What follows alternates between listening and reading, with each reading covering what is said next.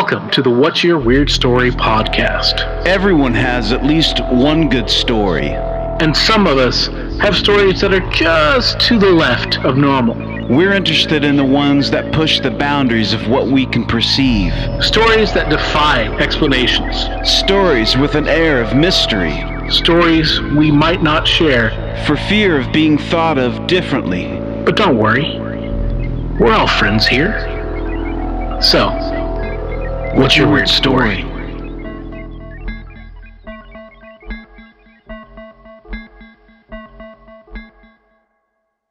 Hello, Weirdsville.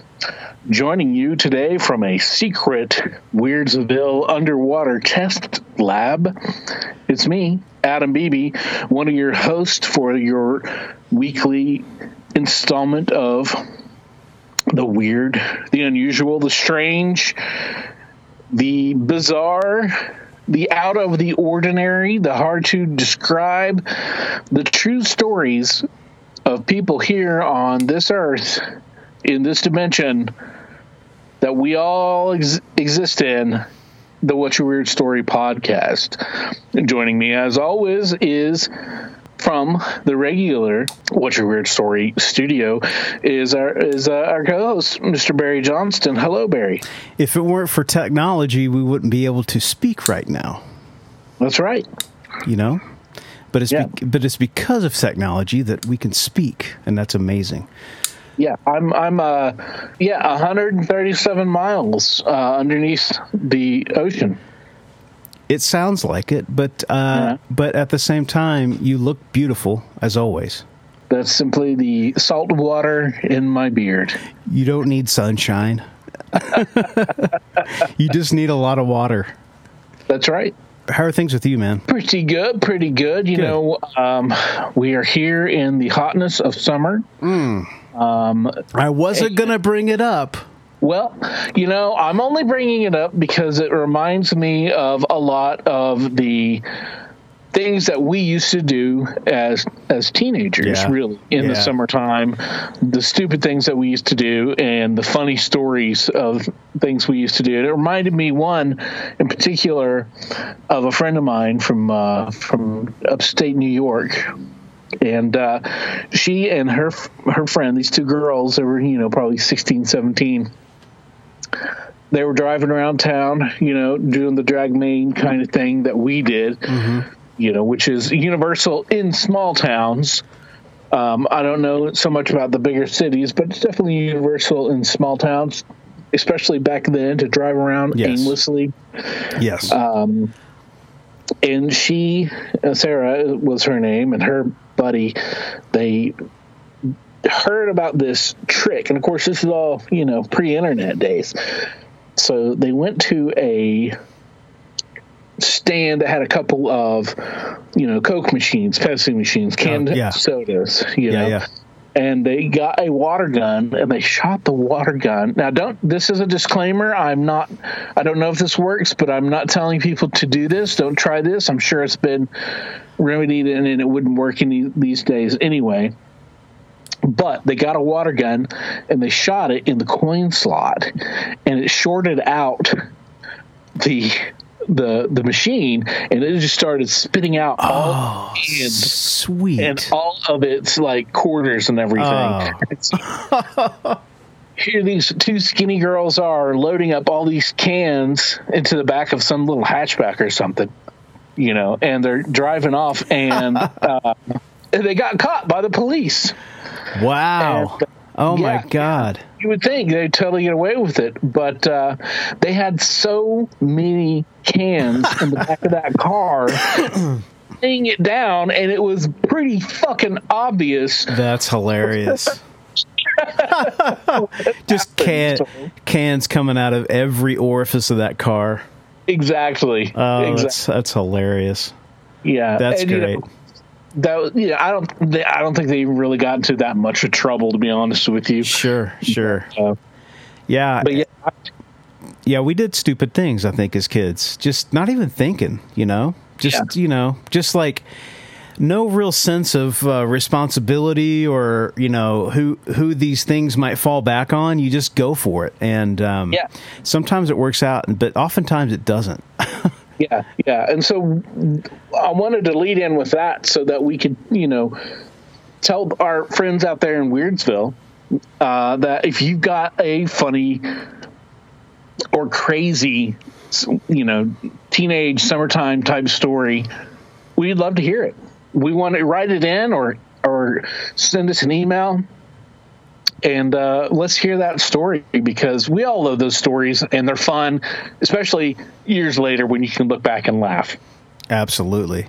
And speaking of crazy, weird stories, today's guest told a few really interesting stories, but also her life is interesting. Her life is maybe weird to some. I would hazard to say it is.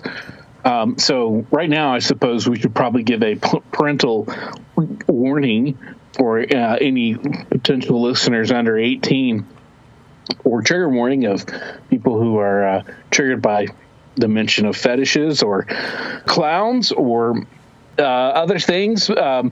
Today's guest has been mentioned several times on the show in the past. Through their relationship with Baked Pizza and the Cutthroat sideshow, and with Emotron and our Scarlet and Storm, and of course with Lee Birdshot Kilpatrick, who is now their partner. And today's guest is the apparently legendary Rebel Rabbit. She is an interesting person, and super excited to be able to talk to her and get her view on things. Indeed. So let's go ahead and hop to it. Welcome, Rebel Rabbit, to Weirdsville. Rabbit, thank you for joining us. What's your weird story? What isn't my weird story?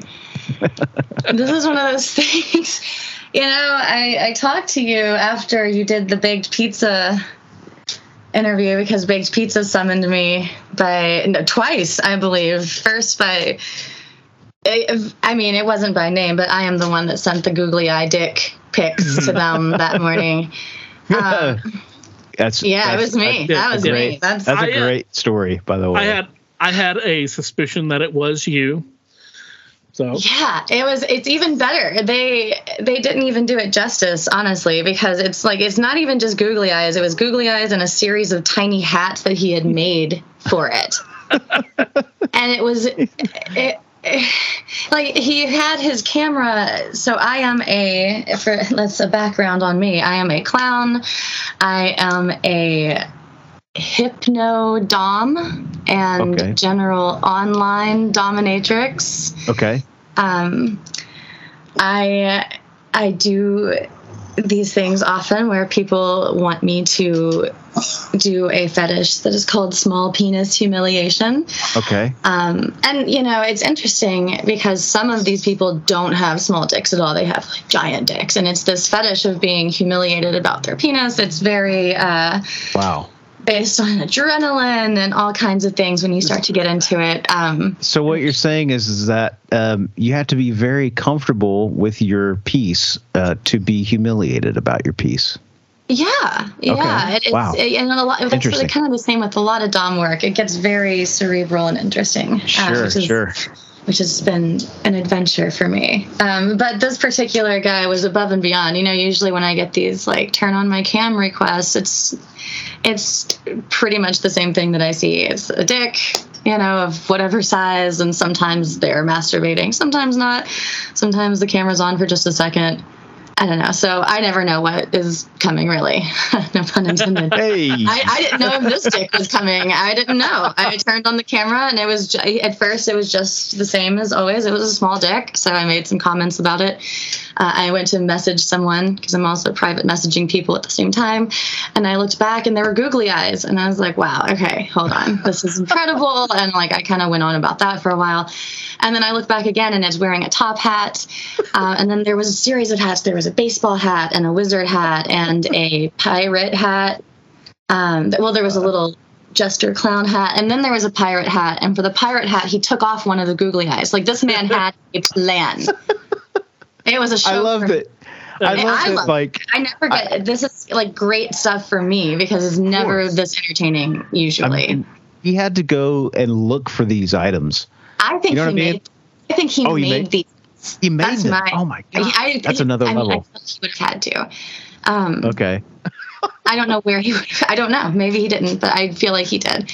At some point, he took off both the googly eyes and put one big googly eye, so he was like a cycle. And I didn't know how this was going to end. At some point, he was just done. He was like, he had like a fireman's hat. It was a lot. And I was like, so that's it? I was like, okay, so here's some notes for next time.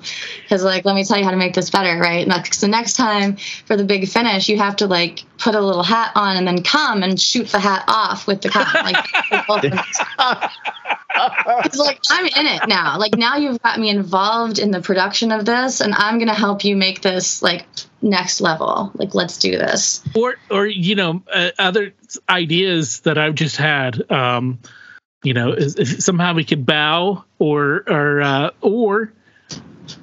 somehow figure out like a human cannonball kind of a thing going on where he could, I mean, he did bow, and he did dance it around a little bit. I saw this on Real Sex when I was a kid, the puppetry of the penis guys. Yes. Yeah. Yeah, I remember that. Yeah, I remember. It was very clear memory of watching, like Real Sex on HBO, and you're right. Late at night, and you got to watch it real quiet so your parents don't come in and be like, "What are you doing?" Have the channel return. Yeah. So obviously, I've been setting myself up for this kind of life for a long time. That's hilarious. That is hilarious. But yeah, it made me think of those guys. So he paid you for that entertainment? Yeah. Isn't that the best? Damn. Yeah. That's great. Best. It's the best thing ever when it works out like that. That's funny. Oh man. So you got all kinds of weird fucking stories. I'm telling you, like I would say the last decade, even before then, I was just weird right off the bat. I think it probably started to get real weird around the time I was 17 and 18 and doing public access in Louisville, Kentucky. Oh, okay. Oh, yeah. What did that entail? So interestingly enough, I remember watching it on public access, again, late night television. It was this show, and you flip through the channels and see what's going on, and there's a show called I Eat Poop, and I'm like, oh, well, okay. What the fuck is that, right? Yeah. Which is a genius title, because that's what it makes you do, and you watch it, and it's just this group of guys running around Louisville with a camera, and it's like Jackass without the stunts. It's a little like Tom Green. Everybody was on that kick at the time. Sure. Mm-hmm. And were they eating poop? No. Oh, okay. That probably is an FCC law or something. I mean, maybe at some point there might have been at like some random, because here's the other thing is when you're walking around with a camera, everybody wants to do something outrageous to be on, especially if you are established as like, oh, you're those guys on TV. Yeah. Cameras all the time. I want to be on TV. Let me do something crazy. Yeah. So that's kind of how it got rolling. And then by the time I joined it, it was more about these guys making, like, writing scripts and making little short films and putting them on public access. Cool. Which was very cool. And we did a lot of really interesting stuff. But I think it was from there, this idea in my head of like, oh, I can just do things, like I can just make things happen. And if and this is like, I guess like in 2003 or 2004, I'm going to college, and I'm in college for theater, and I get on Suicide Girls, the tattoo pinup website. Yeah, so.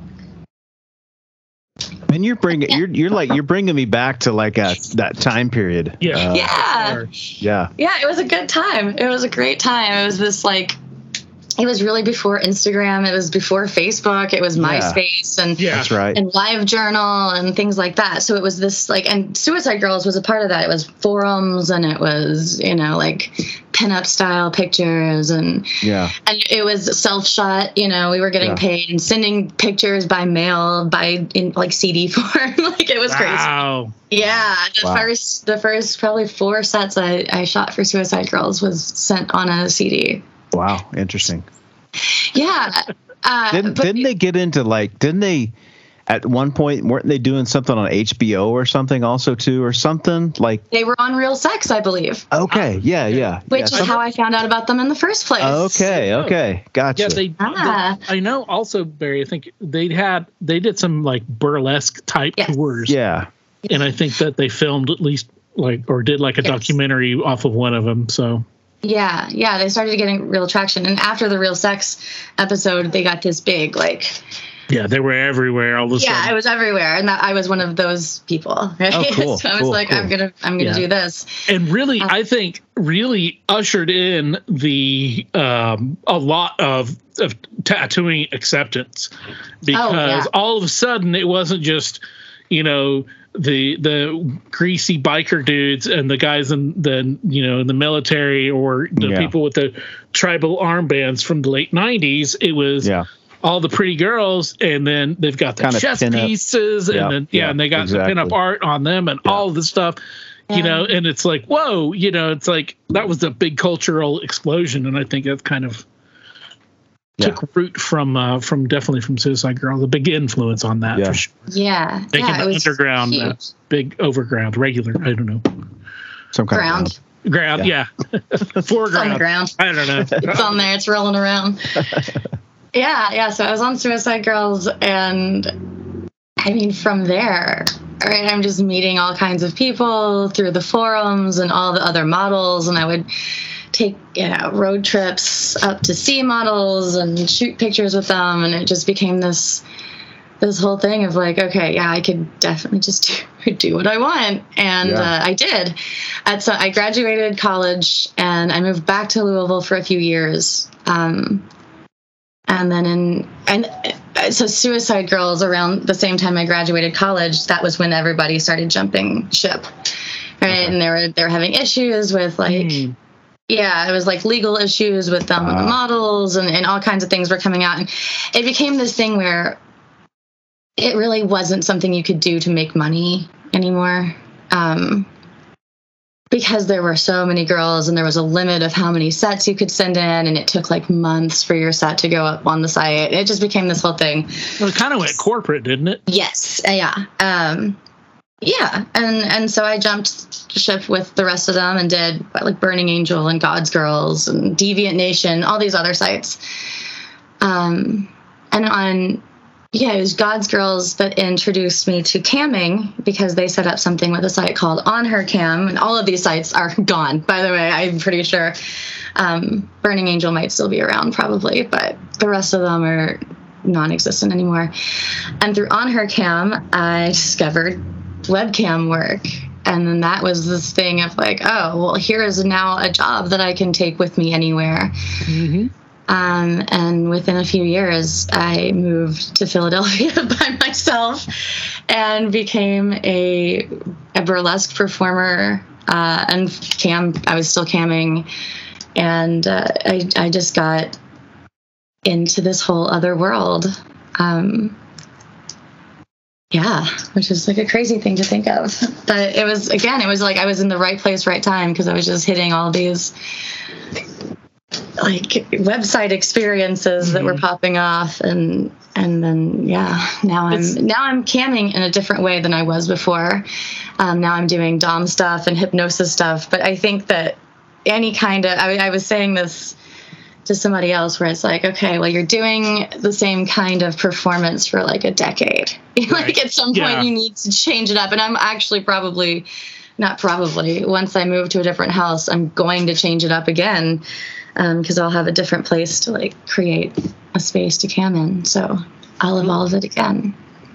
Cool. So you incorporate your burlesque, because I know you do burlesque and stuff, and because I've talked about how I've talked on the show about how you with Thunder Snow Cone, and how when you came through Cincinnati, and that's how Thunder Snow Cone scared my friend's boyfriend so much that we had to leave early. Yeah, and I didn't even get to say hi to you at the show.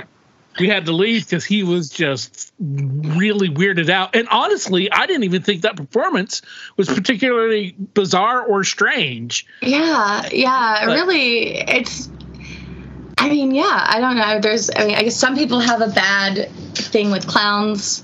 I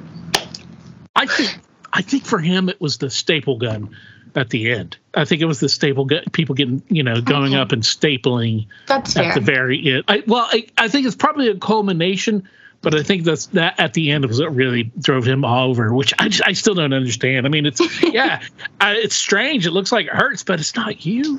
Yeah. And it's not. And it's like it's the same kind of situation again. We're back to like the Jackass movies, or like you gotta watch that. It's whatever. It just, if you can't handle it, you can always just like not watch it. I do a lot of acts with balloons, and there are people that won't watch those acts because they have a thing about balloons popping and leave every time I do it. And then there's one that I do one with balloons as Pennywise, and one of the bar owners, who's a great guy, he's like amazing, I love him, and he is like, I love you, but I can't watch that act because it freaks me out so much. It's the Pennywise face. So it's like different people get hit with the weird with different things. Sure. And for some things it just does not. What do you enjoy doing most? Like out of all of the things that all the things that you do. I really do love go-go gigs, and I say this all the time. Like, I love a good go-go gig. I love, I was literally just talking about this with Birdshot. He is great at interacting with people, and being that kind of like entertainer that can walk around and chit chat with the public. And I like to be up on a box where nobody can touch me or like grope me or say something. Cause I don't know what it is about me, but people just love to say the weirdest, most awkward shit to me. And I just don't know how to respond to it. Like, I'm just okay, like, where do we go from here, dude? Like, I don't know what to do. So I like being up where people physically get close to me to get too weird. I will do weirder things over the internet. People get super weird there, but I can always click a button and make that go away. Right. My favorite gig recently, I was in Atlantic City at Harrah's, which is like a casino. And I did this gig where I was in a big inflatable bubble in the middle of the pool, like during the dinner hour. It was like rich people, fancy dinner. Oh, wow. And I come out and I'm like, dancing in a bubble, floating around. And that's great. I mean, like, it's fun. And it's dangerous. Like, you could definitely, if I was in that bubble too long, I would die. Because it's totally sealed. Right. Yeah. I've always wondered about that, how long you can be in there before. Like 15 minutes. Because, Wayne Cohen of the Flaming Lips is really well known for being, breaking out that bubble and being at shows and stuff. And I've always wondered how long, the air pocket, I guess, was. I mean, he might have a different kind of bubble. There might be air in that, like, coming in, because he's not on the water, right? He's like.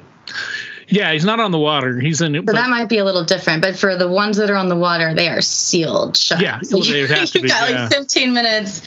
Birdshot, actually, every time I would do it, he would sit on the sidelines and kind of make sure that I got out in time. Right, and there was one time that I got stuck in the middle of the pool, just kind of getting pushed by these fountains, and he jumped in and pushed me to safety. It was a whole thing, all full clothes, everything, in the middle of November, diving into this pool to go push the bubble person out on the other side. Yeah. That's wild. Yeah. So, but that's been my favorite thing recently, is like gigs like that, of like these kind of strange, I don't know, the bubble gig especially, you feel, I don't know, very cool. Mm-hmm. It makes me feel very cool to be in the bubble. With go-go, is that like the traditional like 60s go-go? You got your thigh-high or calf-high boots and the mini skirt, and you're just dancing in a little, little cage like in the I love it. Powers-esque or something like that. Yeah, that sounds awesome, man. It's super fun, and it's definitely my speed. And I'll do like hula hoop go-go stuff, which is great. Like let me hula hoop to just kind of freestyle for however many 15 minutes at a time or whatever, and that's great. Yeah, I think that's my favorite thing that I'm doing right now. And it's strange that all of my jobs, they seem so different, but they're very similar. Mm-hmm. Yeah, especially I teach yoga as well, and the yoga and the Dom work are really so connected sometimes. I bet. I can see. This is very, very similar. I like that. Yoga is a great source of exercise and a way to push your body in ways that people don't really think about. It can be very uncomfortable. Yeah. And difficult. Mm-hmm. Yeah. People think yoga is easy. Yeah, people have that misconception, or that you have to be flexible to do yoga, but it's like, no, that's why you do the yoga. Right. Like you just kind of have to like do what you can, and then it's really very a mental thing, because you get very uncomfortable, but then you have to learn how to sit and live in that discomfort, right. Which is really one of my biggest takeaways from yoga, is that like you're always going to have moments of discomfort in your life, in your day. How do you react to it? Mm-hmm. I have this ginormous tattoo on my back, and I would not have gotten through it without yoga skills. That's like great. Definitely my work in action. I wish more people did that. I wish more people put themselves in uncomfortable situations, because that's when you learn. Yeah, I've tried to teach myself yoga, or at least go along with like on a pre-recorded yogi instructor. But I had to give it up because I kept falling. Yeah. So I kept falling and hurting myself, and so being accident prone as I am, and how easily I tend to hurt myself just walking. So yoga it seemed like a good idea at the time. But, yeah. Oddly enough, I fall and hurt myself all the time. It's like I use up my grace and balance in yoga and biking everywhere and dancing and doing all these things. And then I like break my toes in the regular by like tripping and kicking a door frame, which is very specific, but that just happened like not long ago. The most recent experience with breaking toes. Nice. Yeah. So what got you into clown stuff? So I have a college degree in theater. I'm very okay. And so you're a thespian. You're serious. I am a thespian. Okay. Yeah. Great. And I got really into hula hooping. That was really the first step into it. And when I came to Philadelphia, I knew that I wanted to do burlesque and that I wanted to model and perform. Mm-hmm. And I just got pulled into it immediately. It was like I arrived here, and my friend in New Jersey that I knew from modeling, from all the sites and everything, was like, "Hey, you do hula hoop stuff, right?" And I was like, "I mean, yeah." I'm like teaching myself, right? I'm not like I'm trained in this circus art, but I'm like, yeah. And she's like, "Oh, could you like do burlesque and do that?" And also like I have done burlesque maybe twice in my life at this point. And I'm like, yeah, because I'm also camming, so I know how to strip. Yeah, I can. If I can hula hoop, I can probably hula hoop while taking clothes off. And she's like, "Great, can you do my show? It's the first show that I'm ever doing. And it's, I'm like, okay. So I take a bus out to Jersey and I do this show and it goes well. And then from there, I meet somebody else from Philly who's like, hey, do you want to do this show? And then from there, I go, oh, do you want to go for this show? And like, it just didn't stop. Wow. And because I was doing mostly hula hoop stuff, I was like, well, it was really the style that decided that I was going to be a clown. Okay. Because I was like, I'm not doing like graceful, like, Olympic level ballet hula hoop stuff. I'm kind of like, it's very clowny. It's very circus based. Okay. Yeah. Yeah. So I'm just going to start painting my face like a clown, and that's going to be my thing. And so I did. And then Scarlett had Thunder Snow Cone that she was making, and she had just been on her first tour and was like, hey, do you want to go on tour? Fuck yeah, let's do it. Like, nice. Really saying yes to things has been like a big source of success for me. Just say yes. Great. Like, yes. Yeah, let's do it. Gisela is the same, and this is another place where I was summoned recently. Gisela is the person that called me and said, hey, I know that you've suspended twice. Do you want to suspend for Jane's Addiction? And I said, fuck yeah. Yeah, man. Let's do it. And how was that? Incredible. It was spectacular. How great of a band is Jane's Addiction? I mean, I'm a big fan. So great. I'm a big fan. It was a good vibe all around.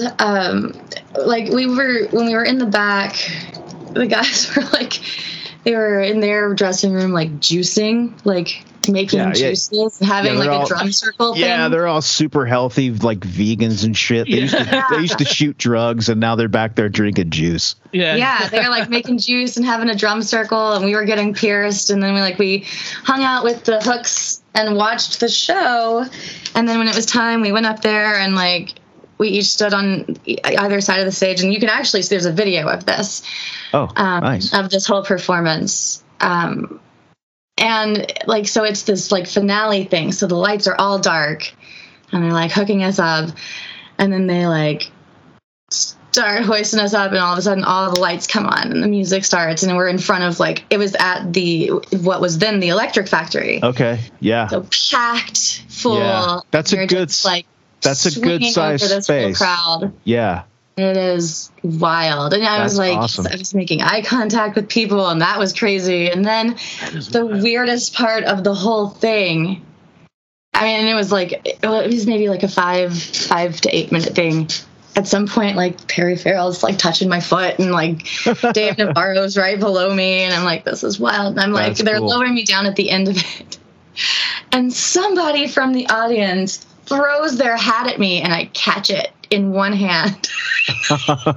Wow. Nice. Nice. And it's wild. And yeah, you can see this. It's on YouTube. If you look up like Philadelphia Jane's Addiction flying dancers, it's like something like that. But it's there.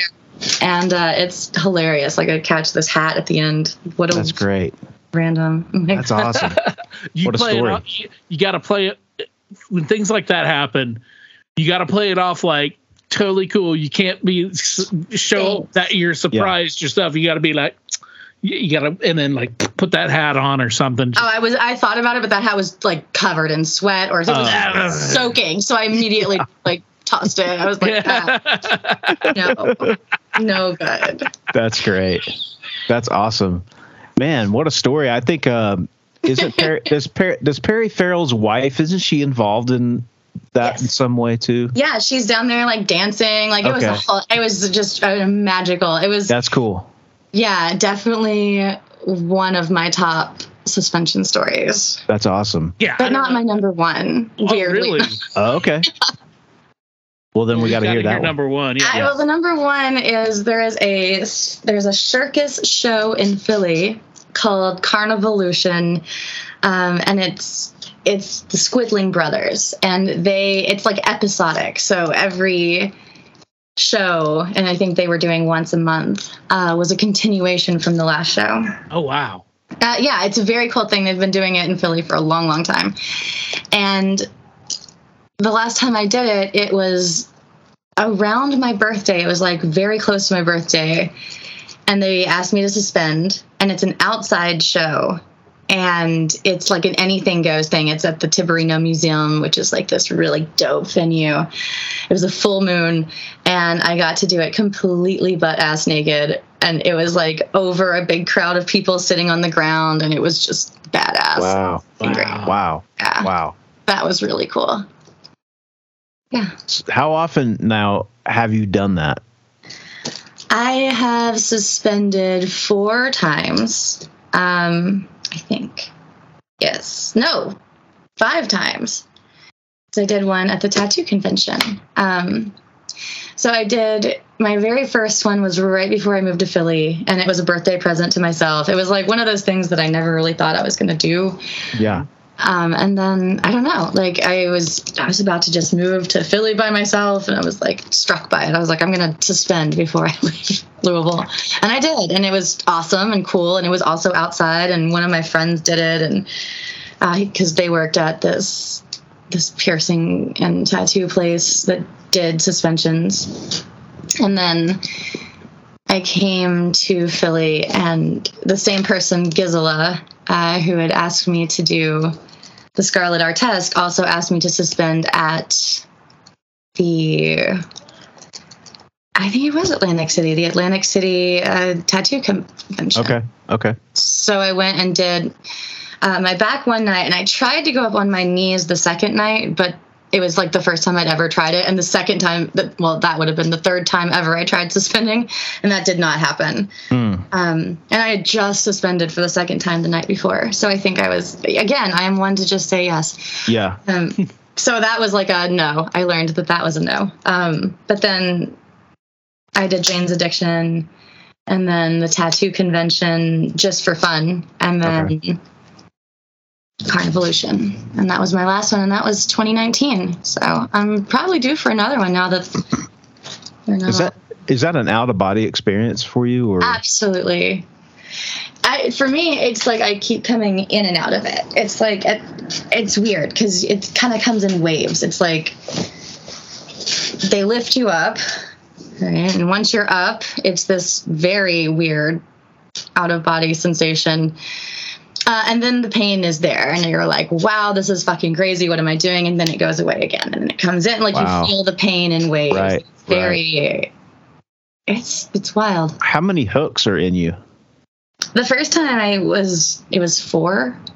And then every other time since then, it's been 2. Do they have is there a way that they, like, they can know how much weight that your skin can take? Or how do they figure that out? Now that I don't know. Just guess at it. Maybe they just, I don't know. They might just guess. It might be a situation where you just can. I know people do rip out all the time. I've seen people rip out because they get a little too wild up there. Okay. Because, I mean, again, you're out of body experience. Yeah. It's crazy feeling, so you can go overboard and rip out a little bit. Sure. I've seen people rip out a little, and I've seen people rip out a lot. But I am not on the piercing side of it, so I don't know. Sure. All of the logistics. Right. Wow. I just do it. I'm just like, let's do it. Have you seen the movie A Man Called Horse? Do you know that? No, I have. I know what you're talking about, but I haven't seen it. But yeah, I do know what you're talking about. Because I mentioned that to Baked Pizza as well, and she had never heard of it, and so that's where I first learned about that kind of suspension stuff when I was very, very little, seeing it on like HBO or something, and just having my mind blown by like, what is that? And I think even my dad told me, he was like, oh, that's something that the some of the Native Americans did to prove that they were brave warriors, and it was some kind of a religious, spiritual kind of thing for them. Right, like a rite of passage. Yeah. Just wow. I believe that rite of passage was that you hang there until you fall out of it. Okay. It could be. And I think a lot of that one was what they call the resurrection, which is in your chest. In your chest, yes. Right? Yeah. I think you're right. And I think that the whole rite of passage, was that you stay there until you do fall out. Wow. Yeah, I could be totally wrong, but I think that seems right. Yeah. The first time I ever saw it, I believe, was in the movie Strangeland. Strangeland with Dee Snider. That's luring people to the rave as Captain Howdy, and I was like, I want that guy to be my best friend. Which is probably not what you're supposed to think when you watch that movie, but like 14-year-old me was like, fuck yeah, Dee Snider, I want that guy to be my BFF. That's great. I can remember listening to Twisted Sister when I was just a kid, and remember when the big hit single came out, the MTV video came on, and it was a huge hit. But I somehow got that tape or something, and I listened to that album quite a bit. And the song Captain Howdy is actually one of my favorite songs that they ever did, but you don't hear much about it. But it's kind of a deep cut, but it's really, really good. And it's real spooky. It's a really spooky song. So I think it was on the soundtrack, which I played constantly. Sure. That's great. I think the first time I saw anything like that when it came to suspension or like piercings or anything was probably later, like in my high school days, whenever we talked about Jim Rose, the Jim Rose Circus with baked pizza. But that was the first time I had ever seen anything like that. And I was like, holy shit, what are they doing? You know, like could not wrap my head around that. And I'm also thinking of the gurus from India that would do like weird things like they'd pick like cinder blocks up with their dicks and stuff. Do you know what I'm talking about? That kind of stuff. I toured with Titano, who was a strongman that held many world records, and I believe one of them was for lifting people with his beard. Okay, wow. He would also lift people with his teeth. Wow. Damn. That's crazy. That's amazing. Yeah, he is. He's actually he was doing a lot of talks about mind over matter stuff and doing like the deep skin piercing and things like that. Oh yeah, very interesting. Yeah. Does he do the eye stuff as well, where you put the hooks underneath in the eye? No, that's or whatever. That's Jeremy. Jeremy does that. Yeah, yeah. Okay. But I know that one of the Squidling brothers does. Jelly Boy does. So you put hooks to like hook them into the eye so you can hold stuff by your eyelids? Under the eyelids. Holy shit, man. Yeah. Damn. Is there any training for that? You can't. No, I don't think. I mean, you might apprentice under someone who has done it, which is really the way to go. Okay, yeah. Somebody that is successful, but I mean. Yeah. Otherwise. Yeah. Yeah. Do it at your own risk. Right. It's just like if you tell everybody who wants to be like a stuntman or a circus performer or whatever, it's like you'll find out pretty quickly why it's better to apprentice. Yep. Sure. When you start trying to fuck around with things yourself.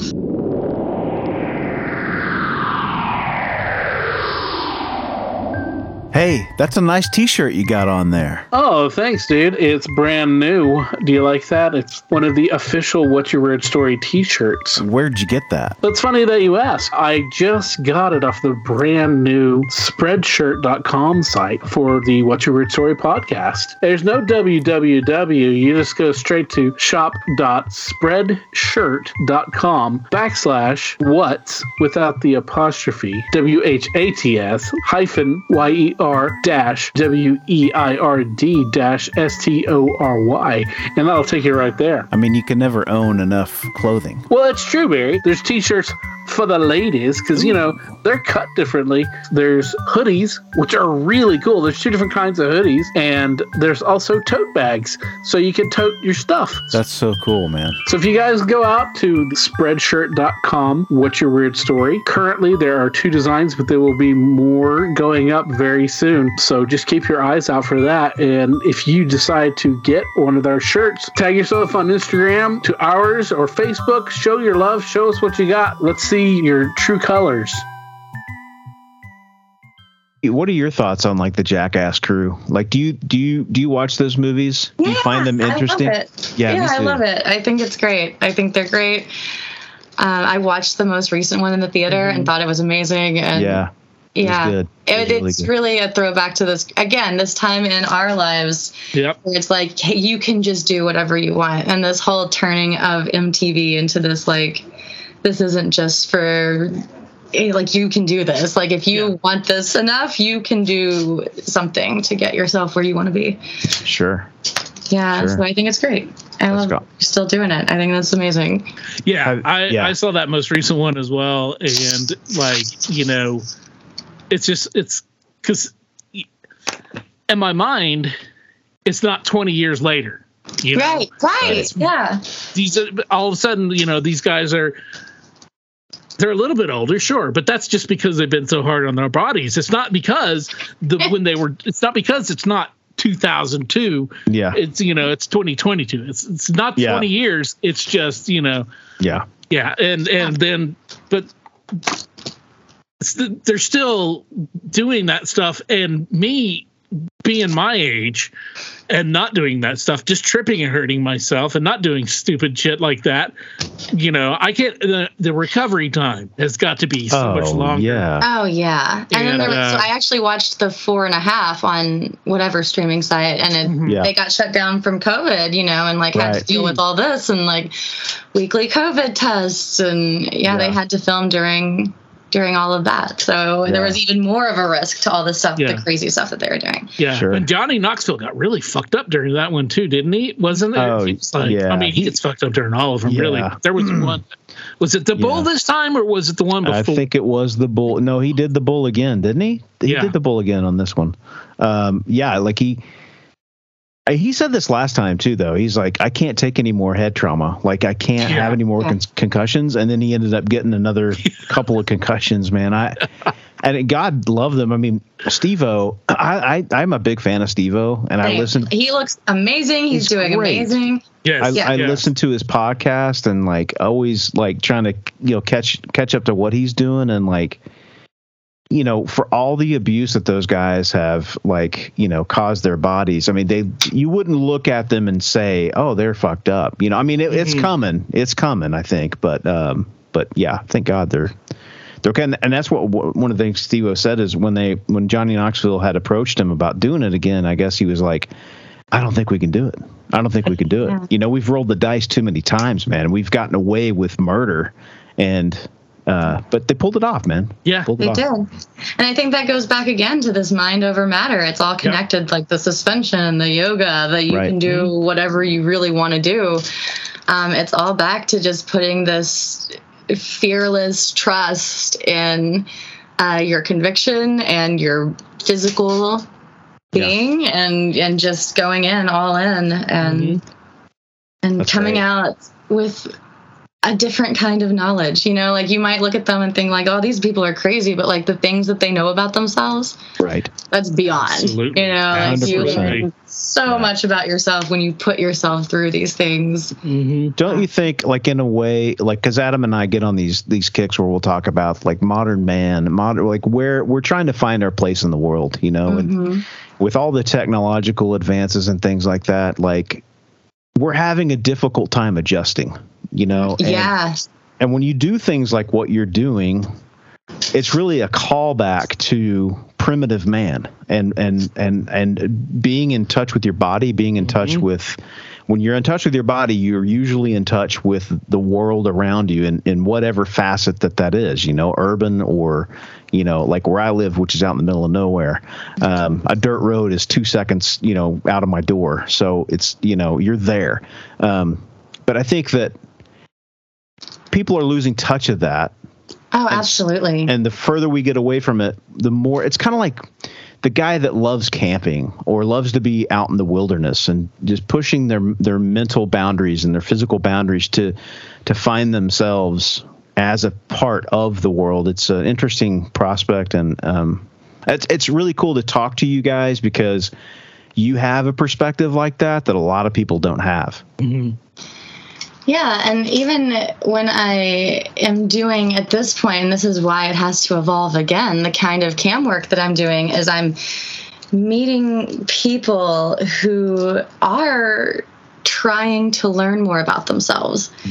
And this is what I'm finding in dom work, that I feel like I need to readjust, because right now I feel like every time I evolve my cam work, I narrow it down into a niche, and it just gets smaller and smaller and smaller, so that I think this next time around it's going to be a much more queer representation or presentation for sure, because right now I present on cam as hyper femme, and it's always like a wig and like a lot of makeup and very specific dominatrix or whatever look.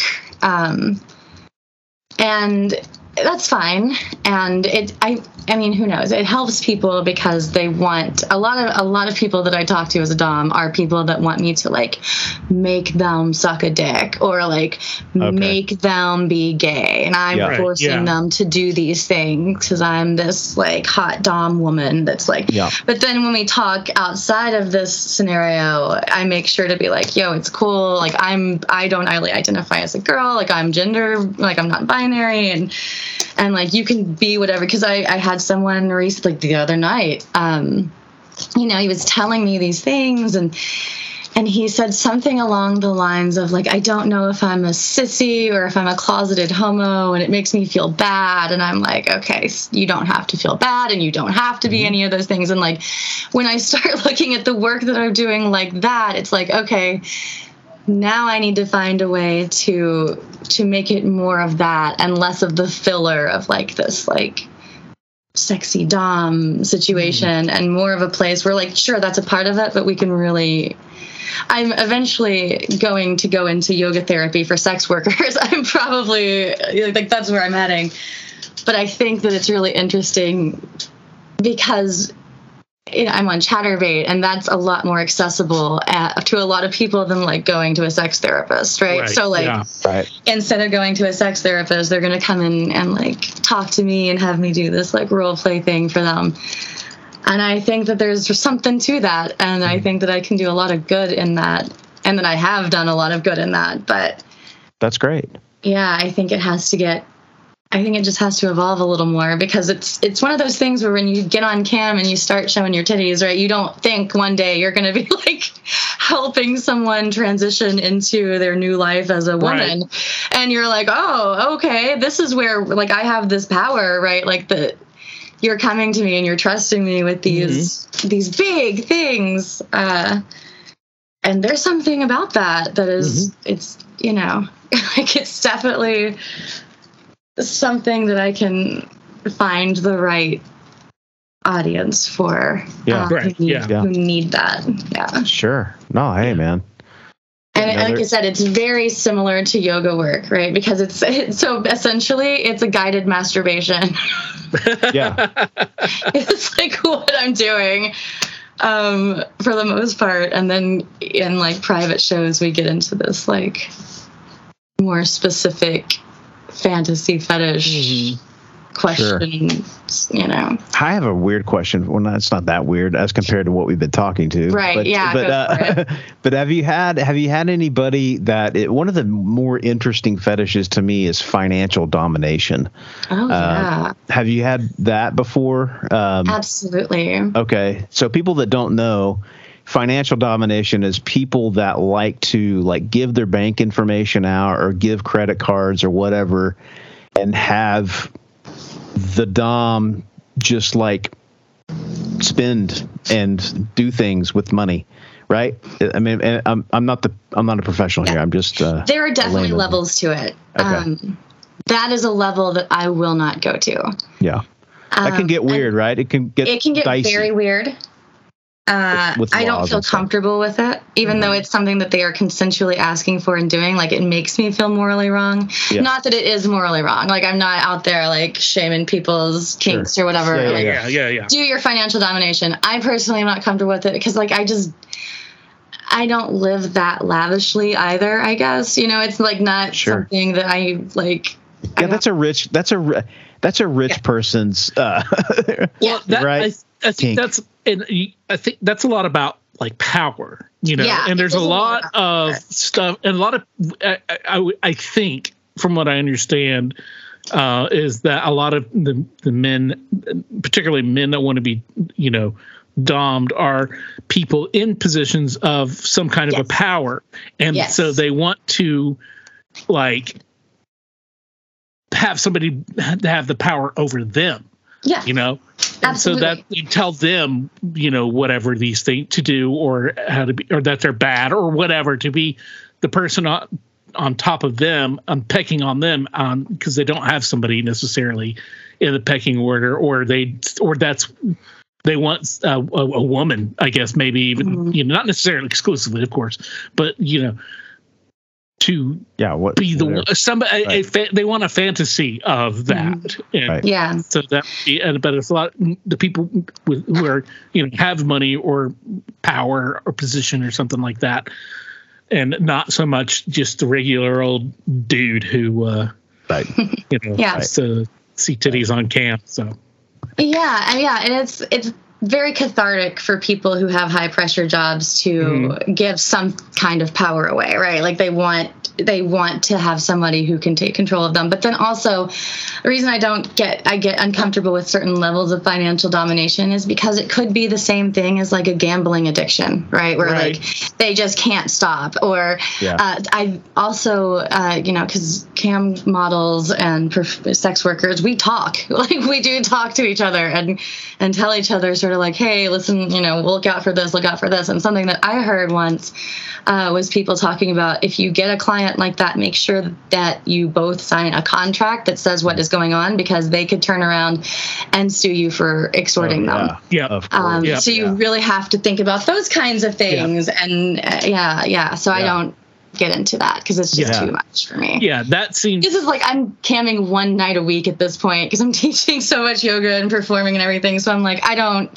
that's also people that want the like 24/7 lock and chastity domination and like, I'm holding your key to your chastity lock, like that kind of stuff is just, that's too much involvement for me. Sure. I don't have time for that. And that's what I tell them. I'm like, no, I do not have time for that. And like, I even at this point, because of the kind of mess that social media has become, I just don't really keep up with it anymore.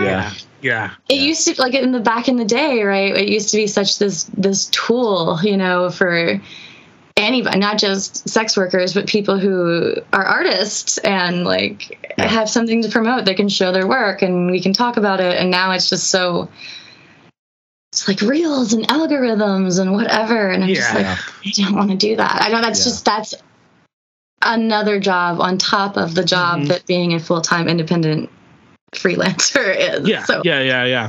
I can't take that on because that's not something that's the gamble of advertising, it's not something that's guaranteed. So I'm not going to spend like a whole work week's worth of time doing it. No, I'm right there with you. Just, as an artist, and Barry's a musician.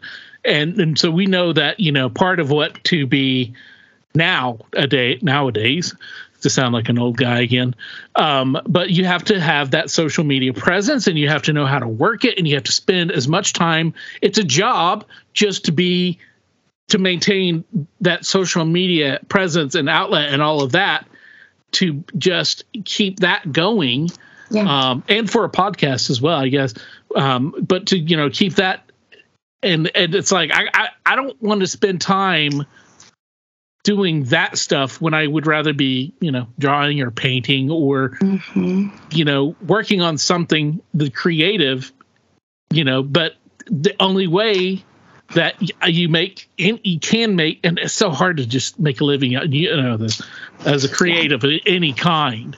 So you do have to do all different things that you have different jobs and hustles because you want to do, you want to do what you want to do. You want to live how you want to live, and you're doing it, and you're doing it through all these different means.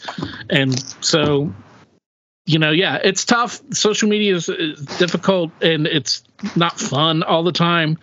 And it's almost a necessary evil at points.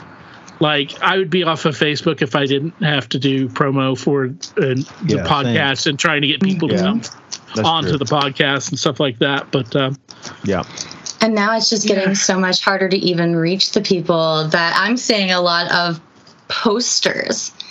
Like back to the physical posting posters on like phone poles and stuff that have the little like scan codes. Scan this, see what this is. That's smart. It's just that we don't have, not we might, but people who grew up having this media in their hands all the time don't have the attention span to interact with social media, you know. And even I find myself doing it. If I'm scrolling through Instagram on like the rare occasion that I am these days, it's like a roulette wheel, you know. I'll like ching, and it'll like scroll up, and then it'll stop, and I'll be like ding, and it's like mindlessly scrolling.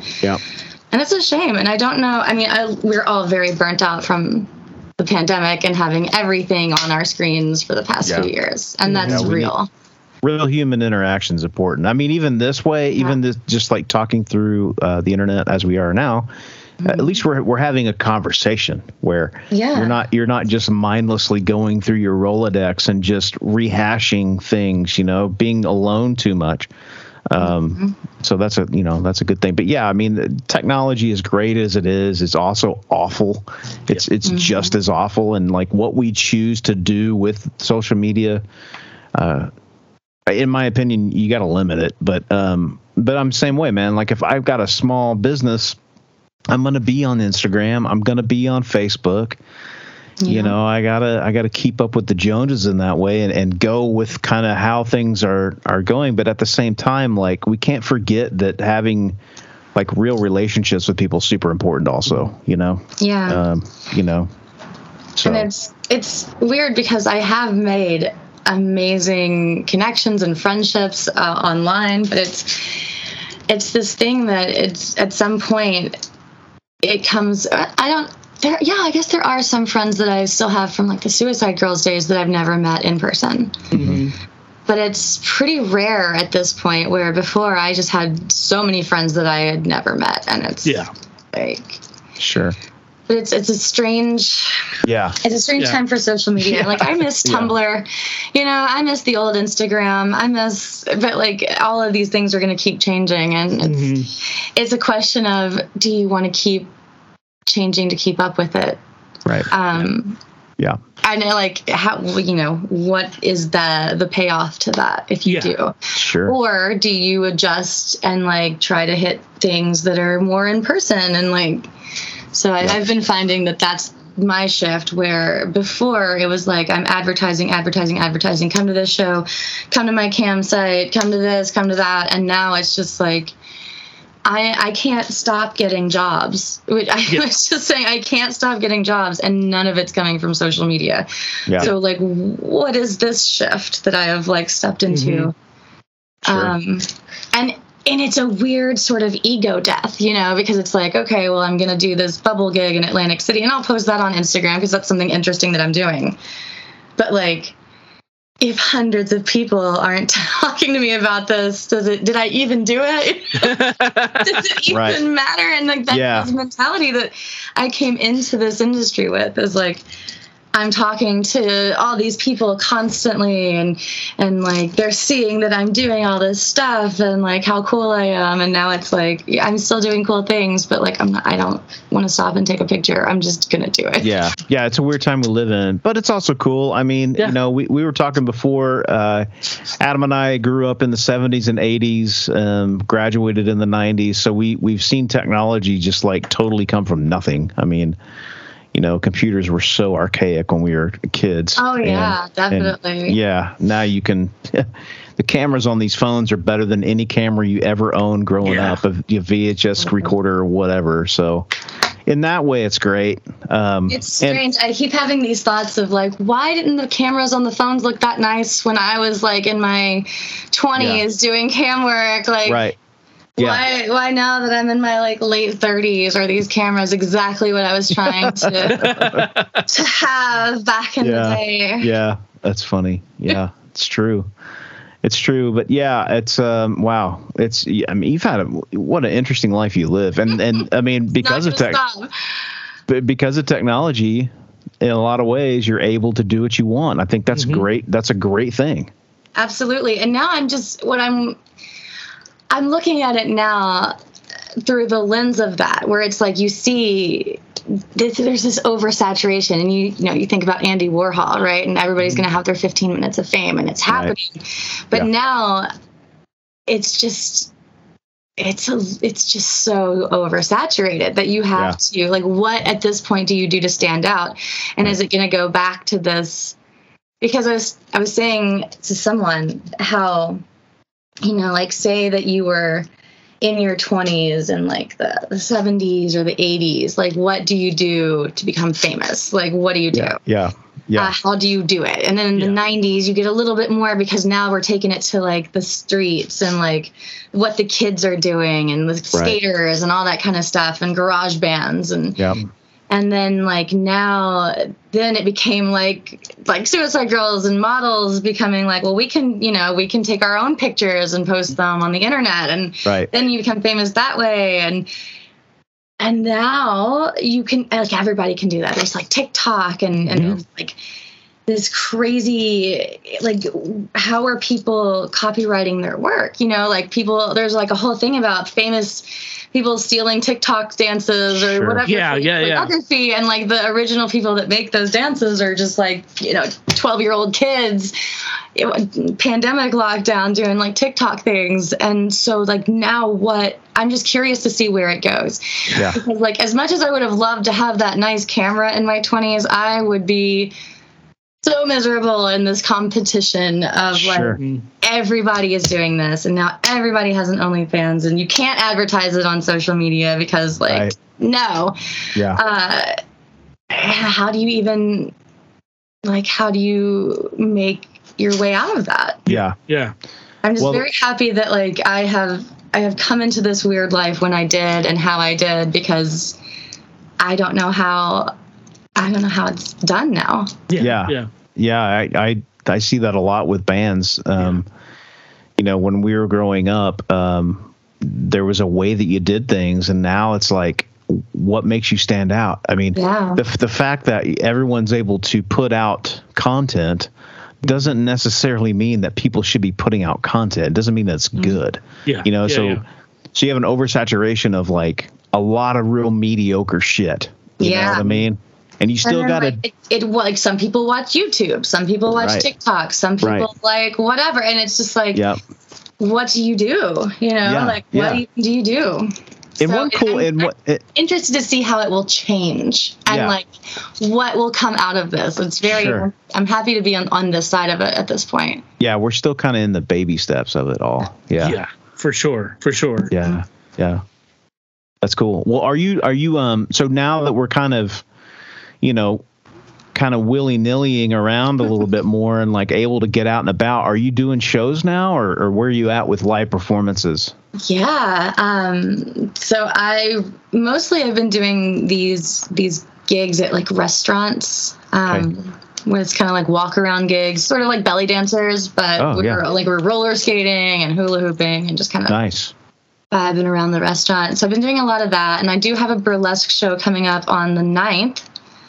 And then I'm just kind of, I'm not seeking out shows to do. Mm-hmm. But if someone asked me, I probably would. I'm just going to say, if I can, and if it seems like something I want to do. But I'm taking I'm taking my next level yoga teacher training this fall and just kind of focusing on this part of it. Because like the bar show hustle isn't really doing it for me anymore. And also the scene is so different now. It's like pandemic birthed a whole different wave of performers, which is one to do. And now they're out there doing their thing. And it's great to watch the next wave of performers come through. And I like step back and make room for that. And I'm not committing to doing any kind of touring yet, just because who knows what things happens. Will be like. Yeah, for real.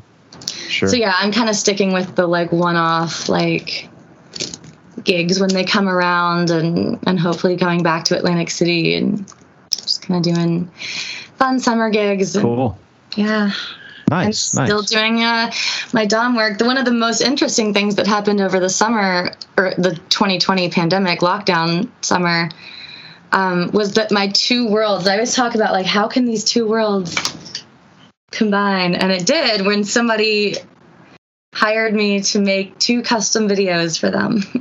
Okay. One of them was a yoga video showing them poses that would eventually help them suck their own dick. Okay. And the second video was me doming them to suck their own dick. Okay. And then he sent me a video back of him doing it, and I was like, wow.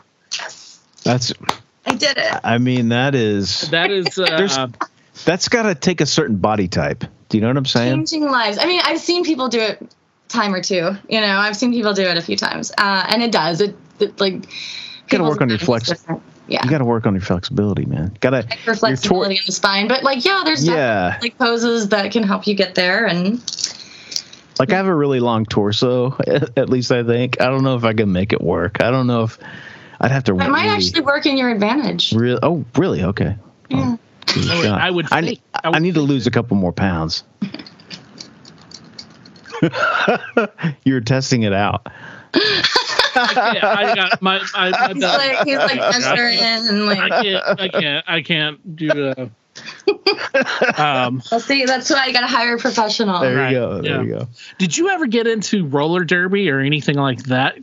Oddly enough, no. But once I was working out at like a woman's only center at a gym, which is like whatever. It's just basically like nobody can hit on you at the gym. Yeah. Which is. Or no dudes can hit on you. There was a woman or a person who came up to me and asked me just randomly. I was like on the treadmill or something, and she was like, "Excuse me," I like take my headband. I'm like, "Do you do roller derby?" And I'm like, "No, I just look like this." You do though, because that I do. I do look like someone that would do. Yeah, I was like, you would be a well, and everything else that you've done. So I mean, you know, it's like I don't remember. I hadn't thought if you had done that or not. I don't know. Yeah. But I figured out. I'm more of a dancer than a fighter. Although I did do like a couple of jiu-jitsu training classes, and there you go. That was an experience. Nice, great. That's awesome, man. Well, I mean, do you have any thing that you want to any sites or anything you want to get out there that people can get in touch with you or you know what, we were just talking about how crazy it is, but I'll send them to my Instagram because I feel like that is like the best place where you get this like snapshot of like who I am in a nutshell. Sure. And that is XO Rabbit. It's XO_Rabbit. Rabbit is with 2 T's because I'm a rebel and I like 2 T's. Okay. So XO_RABBITT. Gotcha. Yeah. Got it. Cool. Very cool. I'm looking now and I'm following you. Yeah, follow me. It's a wild time. This has been great, and it's been, you know, you're again for our listener. We have our weird stories cover a lot of different areas, so. We have people from all over the world that listen. So anytime we have a chance to talk to somebody that has an interesting life or like experiences that are out of the ordinary, to you they may not be, but to us, we have our own weird shit that so to step into somebody's shoes that comes from a different background is always fun, and we appreciate you definitely hanging out. Definitely. Yeah. And I know we've, barely even put a nick on the surface, but we'll definitely. This was just like a general weird life. Right. Yeah. The specific stories that exist within that life. we want you to come back. Absolutely. I can come back. We'll come back. I might have something exceptionally weird happening next month. So I'm sure. Oh, awesome. If that happens, I'll be sure to let you know. That's great.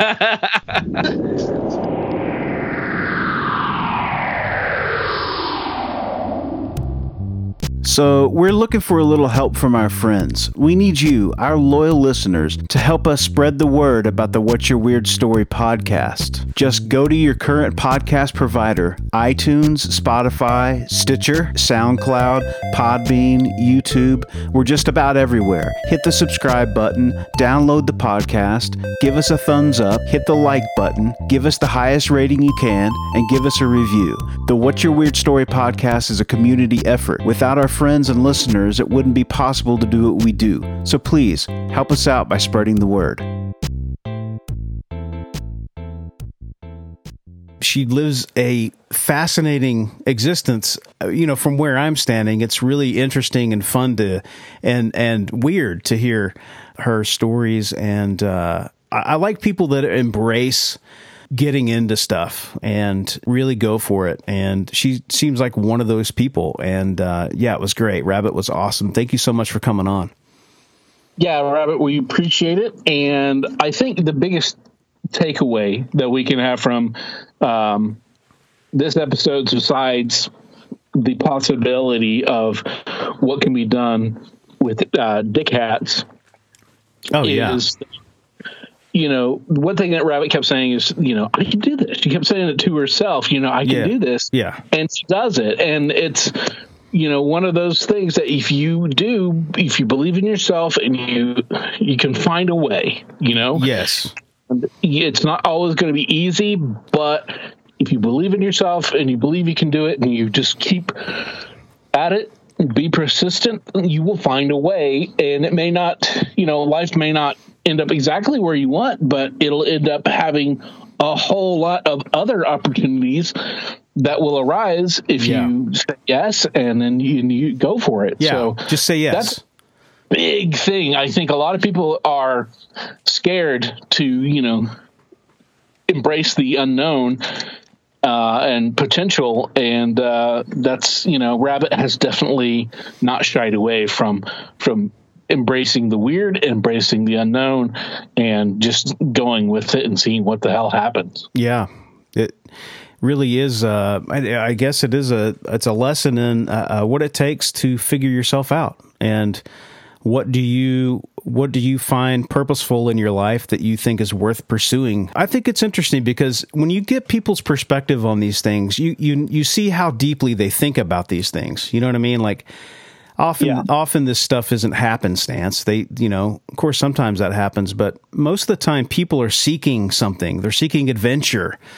They're seeking, to get to really know themselves. And it takes a brave person to do that. A lot of people shy away from that and they do everything in their lives that they can to not go toward, those things because it's safe. It's safer, but something to be said for embracing, opportunities and just saying yes to things. It's amazing where your life will end up, Absolutely, man.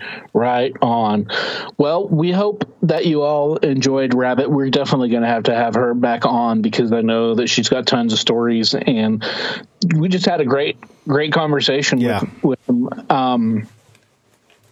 I think that we have the potential to have a lot more great conversations with you out there listening. All you have to do is embrace that potential and say yes. Join us here on the podcast. Share your weird stories, your wild stories, your funny stories, whatever it is. Everybody's got a good story. We want to hear it. At least one good story. We know that, and you know that. So let's hear it. Don't be shy.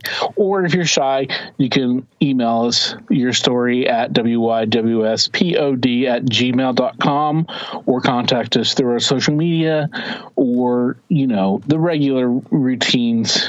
We love you guys, and we're going to see you next time here on the show. Barry, any final words? I just want to say that I'm sort of reminiscing a bit about how this started, and just sort of, comparing it to what we did today and the interesting topics that we covered were nothing like anything from any episodes before. That's the one thing that we do. It's always different.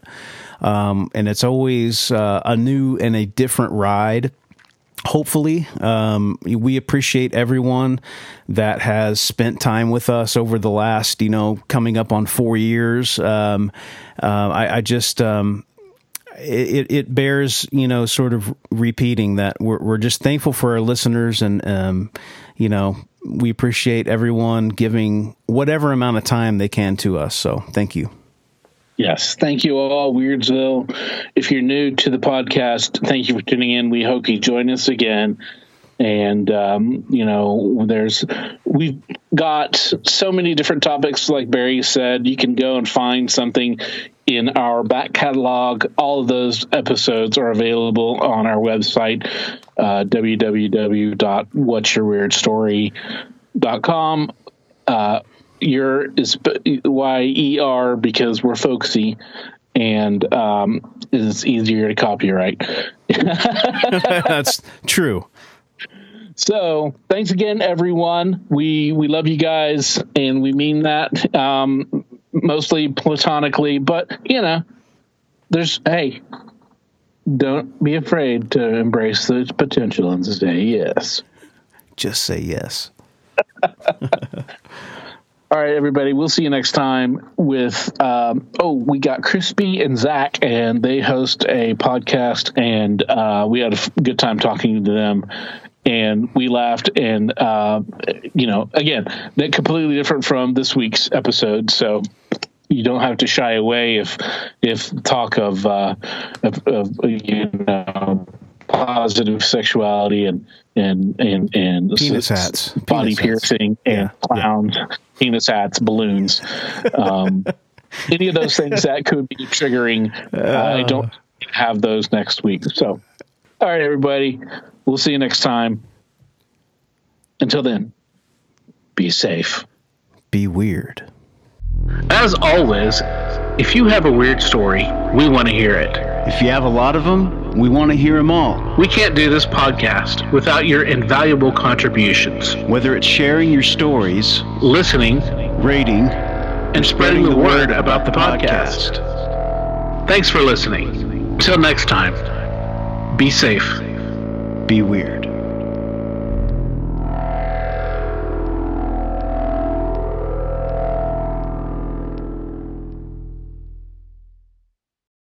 The stories presented on the What's Your Weird Story podcast are, to our knowledge, true experiences that our guests have had. We can't take the time to research all claims made, and besides, it's just not as fun.